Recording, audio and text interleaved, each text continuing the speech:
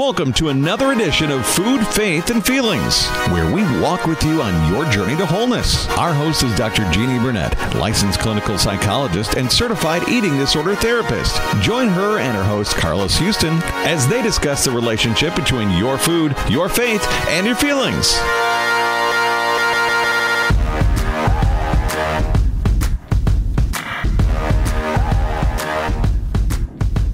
Don't you just love that intro music? I love it. I love it. I love it. So, hi, it's Jeannie. It's Dr. Jeannie Burnett again, here with another version of Food, Faith, and Feelings. And I have a very, very special guest, and I would like to introduce you to her. Her name is Brooke Haberling. Hello. Hi, Brooke. How you doing? I'm doing great. Thank you so much. So, Brooke and I have known each other a couple of years now. Yep. And we have a very special, unique relationship. We do. It's not very common, our relationship. No, it's not. But it's a great one. Because we're pretty uncommon kind of people, I'd say. Yes, definitely. So, Brooke, why don't you tell us a little bit about who you are and about your story, and then I'll just continue to ask you some questions throughout. Sounds great. I am an eating disorder survivor. I was diagnosed when I was 15 with anorexia with purging tendencies. So from 15 to 20, I was basically practicing bulimia for the most part. And then from 20 to 24, I decided that I didn't want to purge anymore. So I began to not eat at all. So anorexia took over. And then when I decided that food was good for me, I had to find another way to get rid of it because I didn't want to purge or not eat. So I began to run, and I became an ultra marathoner, and I suffered from overexercise addiction. And at age 31, all three of those eating disorder symptoms and tendencies collided into one, and that's when I met you. How did you meet me? I can imagine what your thoughts were of me the first couple of times. I honestly, I thought about this the other day. When I went to you, I sat in your chair because I didn't want to get a divorce. I didn't want my husband to leave me. Oh. And that was kind of why I sat there, because I was like, man, I'm just going to make him happy. As you remember, I didn't think I had a problem at all. No, you had no problem. Well, and that shows what society was telling me, that I was healthy. And because society said that if you eat clean and you run and you're skinny, then you are picture perfect. And so I've walked around like I was the Queen of Sheba with my eating disorder ego just shining at all times. Exactly. And I've learned that. So what happened? Why did you change that? I ran a marathon. It wasn't just a marathon. Well, I ran a 40-mile, 24-hour race. Right. When my heart rate was in the 30s. Right. A doctor told me that I was just an athlete, which was not ridiculous. Yes, that was not the case. So after that race, I truly had to come to grips with the reality that I was not healthy, that my eating disorder and my exercise tendencies were running my life. Well, I would like to interject in this part into the story that I strongly discouraged Brooke from doing that race. Yes, she did. She and my nutritionist both told me that I was risking death if I ran that race. But I think why I knew I had a problem is I only ate the week before because I wanted to prove to you that I wouldn't die when I ran. So that's pretty funny. Yeah. I don't think I've ever told you that. Well, it's interesting because most people, and this is one of the things I love about people with eating disorders, is they're tough cookies. Oh, yeah. And stubborn. Oh, yeah. And brats. Because, I mean, let's just face it, like I was eating disordered and I fit all of those categories as well. And so I genuinely take on the idea of it takes one to know one. Oh, yes. And so I feel like I can really match any kind of resistance and defensiveness. And Jeannie, you're wrong. I get that a lot. But that's why you were so successful with me, because I'd been to outpatient treatment centers before, or where I had a therapist, and they took the more, and I've told you this, they took the more mothering role, which is what I wanted and needed. And you took the hard butt, hard nose, no, you're going to listen to me view. And even though I hated it at the time, I mean, I'm sitting here with you now, recovered and healthy, and now we're friends and doing working together. Amazing things. Well, I'm trying. So Brooke has a very, very cool after story, but one of the things that she's done recently, I think, is really, really remarkable. She's become a bloggist for Recovery Warriors, and she has also done this really, really unique thing, which is really kind of a symbol around the whole reason why you came into therapy anyway, which was your marriage. Yes. And my children. Yes. So tell us about that. So I was sitting in a doctor's office waiting to get checked out, and I heard these women talking about their upcoming wedding, and a mom was telling her daughter, oh, you have to get the wedding dress preserved so you can wear it. Or that you can pass it on to your daughter one day. And I sat there reminiscing and thinking, oh, like, that's going to be so sweet. I have a daughter. She's 3. I'm going to give my wedding dress to Anna Blue one day. And then I thought, oh, snap. I can't give her my wedding dress because it was unbelievably small. I didn't eat the month before the wedding and ran. Had to get it taken in 3 times. And I just would never want her to hold up that dress and see how small it was. So I said, I'm going to destroy it. And how I destroyed it was very unique. I wrote body positive, wonderful character things about myself on the dress that had nothing to do with how I looked. So tell us a little bit about what we're going to do is we're going to put up pictures on our Facebook page, Food, Faith, and Feelings, of your wedding dress and some of the photo shoots with Anna Blue in it, which I think is adorable. She's the best. Well, she's a little mini me of you. Yeah, she's spunky. And so I think that one of the great things is that it's such a positive message to so many women who are struggling with that. I mean, women that raise daughters, they think that way. I mean, when I was younger, I was like, oh, Mom, I want to wear your wedding dress. And then it was, but I like my stepmother's too. So maybe I can do a combination of both. And well, it's also such not even an anorexia, bulimia, binge eating thing, but it's just a society thing that most women, any woman listening to this that has been married probably did some sort of disordered behavior to fit in her wedding dress. Or I didn't eat the entire day because I didn't want to pooch in a picture. I didn't want to look sideways and for my stomach to look off. And I mean, I think leading up to not even weddings, but any sort of special occasion, young women with prom, and there's just, we need to in society embrace our bodies as they are. When I was in inpatient treatment, I was arguing with the nutritionist of what weight my body should be, and she looked at me and she said, how the heck do you know? I said, what do you mean? She said, have you ever just allowed your body to be? And I was like, well, no, but what does that mean? And she said, there's no but. You don't even know what your weight should be. And we in society are told that we're supposed to have a certain weight and look a certain way, but it's just not true. We need to let ourselves just be. And that's what the message I wanted to send to Anna is, that it doesn't matter what she looks like on her wedding day. Her character matters. If she's a good person, if she's marrying the right man, if she loves herself for who she is, if she's courageous, if she's brave.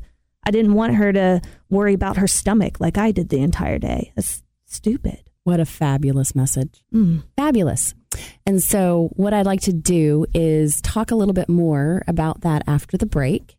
And so we're gonna be back in a few minutes after this word from our amazing sponsors who help support and keep this radio show going. Yes, thank you. Thank you. NYSA is a capital company that helps connect those who are from countries outside of the United States to access funding and legal assistance using specific programs that are flexible in order to enhance a project's success.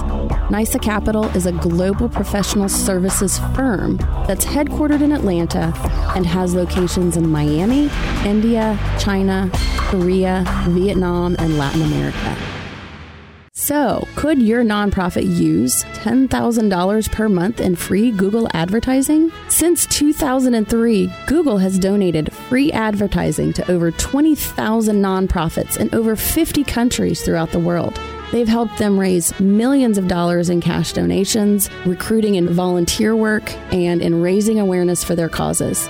Visit epicgrowth.com, that's EPIC-growth.com, to see if your nonprofit organization is eligible for this $10,000 in free advertising today. And welcome back to Food, Faith, and Feelings. And I like to kind of title these, and I think this one, even though we've talked a lot about your eating disorder, I like to say this hashtag is #intercommunication, because this month we're talking about communication. Yes. And so I'd like to ask you a little bit, based on your story, what were some of the things, like the actual thoughts that you believed about your body, about getting married, and now, and even like thinking about like your children, because you have 2. Yes. Anna Blue is 3 and Graham is 5. And my inner thoughts, they were pretty dark. It was pretty, and I actually had a conversation with my mom about this a few weeks ago, that we as children model after our parents. And my mom was brought up in the time period when they were objectified by their bodies. And so she took on that herself, and then didn't recognize that she would be passing that on to her daughters. I have 2 other sisters, so 3 girls in my family. And we watched my mom talk poorly about her body. We watched my mom talk poorly about food. And although she never directed that towards us, that's what we internalized. And I learned to be terrified of food, and I learned to be terrified of my body changing. And so I learned to control it. I think that is what you were just saying in terms of our body, honestly, is always changing. There is not one day that is the same. I mean, we can wear the same size, but if you think about it, from birth, we're going towards death every day. And so, you know, there's 2 big periods where our body changes. As a female, it changes a lot. And that's in pre-adolescence and adolescence. And then now that I'm on the 4th floor, as my friends like to say, in the 40s, your body, I'm like, my body's revolting against me. It's never done this before. It's never been this difficult to stay a certain size or whatever. And so going through those big changes, what we see in the field is that those are the 2 greatest places where women develop eating disorders. And mine revved up when I was going through puberty, and then it came back around after childbirth. And that's when, after I had my daughter, I was bound and determined, because I knew she was going to be my last child. I was bound and determined to, quote unquote, get my body back. Like, everybody society thinks that. Everyone does. And there's a healthy aspect to that you can healthily try to, be in a healthy weight in size and exercise for you. But unfortunately, I had the underlying eating disorder / addictive personality that I took mine into overdrive. And after I had my children, I began to cut food and exercise. Unfortunately, it's really sad. I didn't wake up my children for 2 years. I woke up at 4:00 every morning and ran for 2 to 3 hours before work. And my kids, I never got to dress my kids, wake them up in the morning, brush their teeth, do my daughter's hair.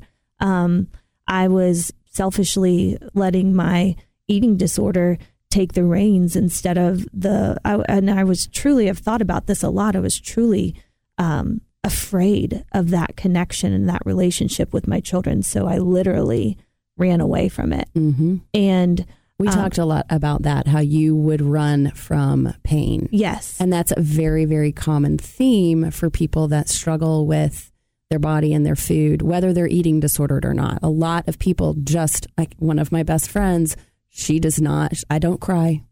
I'm like, yes, you do. No. Gotta cry sometimes. And so, yeah, right, exactly. And so let's talk a little bit about how you've seen like different instances, both your children begin to even internalize the messages, even though you've never said them directly to your children. Yes. But children are amazing because they pick up on these cues. Yes. And they hear you, or they can, we all have energy and we put that energy out there. And so they can sense whether you're happy or whether you're sad. And so they just can't always interpret it correctly. Mm-hmm. So if you're angry with your body and you're having a bad day, or this is in the past, I get it. But let us know like what your children, how they would interpret that. Yeah. It was really easy to see directly with Anna because she was more outgoing. And she was younger, and anytime we would walk to go to somebody's house, and of course she's 2, so I'm helping her go to the bathroom, and they would have a scale because a lot of people have scales. She would jump right on the scale because she had seen me jump on the scale so much. At 2 years old? At 2 years old. Did she ever say anything when she was standing up there? No, unfortunately, it was heartbreaking to me because she would look up at me and smile and say, "There I am." And it's like, no, you're not your weight. I'm teaching you that you're your weight, but that's not what she is. Did you recognize that? Yes, but at the time, of course, you knew me at that time. I blocked it out. I would literally run out of the bathroom and go busy myself doing something because I didn't want to feel those feelings. I didn't. So I was a big time, I'd go wash dishes or go clean up something and not feel the feelings of, oh my gosh, my 2-year-old thinks. You were perfecting the environment around you. Exactly. To manage the anxiety inside of you. Exactly. Like that circle you draw and put my name in the middle of it and said, what can you control, Brooke? Only you, nothing outside of you. I was like, no, watch me. I can do it all. And I tried and I failed. Well, it's because you can only control what's inside the hula hoop. And it's actually even more heartbreaking, my son, because obviously he was older. And at 5 years old, I had him. He was in my shadow of disorder for 5 years. And he was terrified of restaurants. Because I was so anxiety driven whenever we would go even near a restaurant. We actually never went to restaurants. So when we said like, oh, we're going to a restaurant, he would have a complete meltdown. Wow. So it's interesting. I'm going to stop you for just a second, that he was also containing the emotion that you couldn't tolerate. Oh, yes. And he would act it out. Mm-hmm. It's amazing how children do that. Yes. And he is a big time. He took a big brunt, and one of the most heartbreaking moments that actually got me to go to treatment when you were begging me to go, and I was being obstinate and saying, no, I'm not going. No, you were never that way. And I went and talked to his daycare director, who's an amazing man, and I told him, being a teacher myself, I wanted them to understand if I was gone that my children might be acting a little different, and to give them extra love, and because I was going to be going to get treatment. And he looked at me when I told him I was admitting to being anorexic and needing help, and he started crying. And this man, and I was like, I felt bad. I was like, oh, I'm okay. I'm going to be okay. He said, I'm not worried about you. I see it in Graham. Oh, wow. And I just lost it. And I said, what do you mean? He said, I have to sit with him at daycare every day when we eat lunch to make sure he eats. I have to make sure everything's right. He has such anxieties around lunchtime, snack time. And it blew my mind that I didn't see that as much, obviously, because I was disordered, but somebody that barely knew me, but knew my child so much, saw it in him every day. So I think one of the, important points I want to make about this whole show is that even though you believe that your thoughts are yours, they're really not. Oh, they're being felt and heard because of how we act and how we act things out. They're being felt and heard by others. And yes. So it's very, very difficult, and it's a lie to believe that what you think about yourself and what you believe about yourself is staying inside. Yep. And my family is 100% proof of that. Yeah. Well, tell us now, since you've been in recovery for a year now, been doing amazing, like really has shocked me. Like Girl, I go at things 110%. Oh, God. Once I decided. Okay. All right. We're not going into a therapy session. So tell us how your kids are doing now. Oh my gosh. It's so cool. Like literally all Graham ate before I went to treatment was sausage balls, grapes, and bananas, and sometimes bread. And now he'll eat anything I put in front of him. He'll try it. He is exploring different foods. We go to restaurants now. Nobody's having a meltdown. I don't melt down. He doesn't melt down. You ate McDonald's. I went to a buffet. I went to a buffet and ate and sat next to Graham, and me and Graham held hands while we ate at the buffet. That's awesome. You didn't pull your chair up to the buffet, did you? Well, no, I didn't do that. Okay. I was a little bit cautious. Okay. It was my first time. So very good. But I did it. No, it's really neat that I've seen the huge change and shift. And Anna Blue, she flaunts herself around and she is so proud, and she is just, there is nothing that's going to hold that girl back. And I can feel so good about myself in a sense that it's not going to be me. Like I'm going to be aware and build up my children. So if at all they do have those issues one day, that I can feel good about where I am and how I've aided in that for them. Great. So this has been an amazing show. Of course, we're going to have you back. Oh, I would love to come back. But right now, I want to do our verse of the week. Very important. Based on the conversation today, this comes to us from Exodus 25. You must not bow down to them or worship them. And I want to kind of insert right here that we're talking about your body and your body image, and anything that you put that's more important than God, that's what fits right there. Yes. For I, the Lord your God, am a jealous God who will not tolerate your affection for any other gods. I lay the sins of the parents upon their children. The entire family is affected, even children in the third and the fourth generations of those who reject me.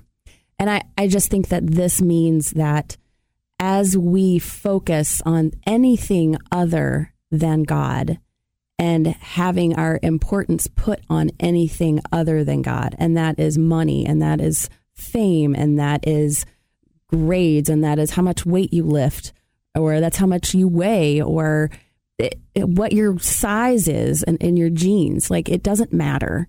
We're going to go away. We're going to waste away, and we're going to end up face to face with God. And that's where we're going to end. It's a wonderful place to end. I really thank you for having me on the show today. You're welcome. You're a pleasure. Bye. Bye.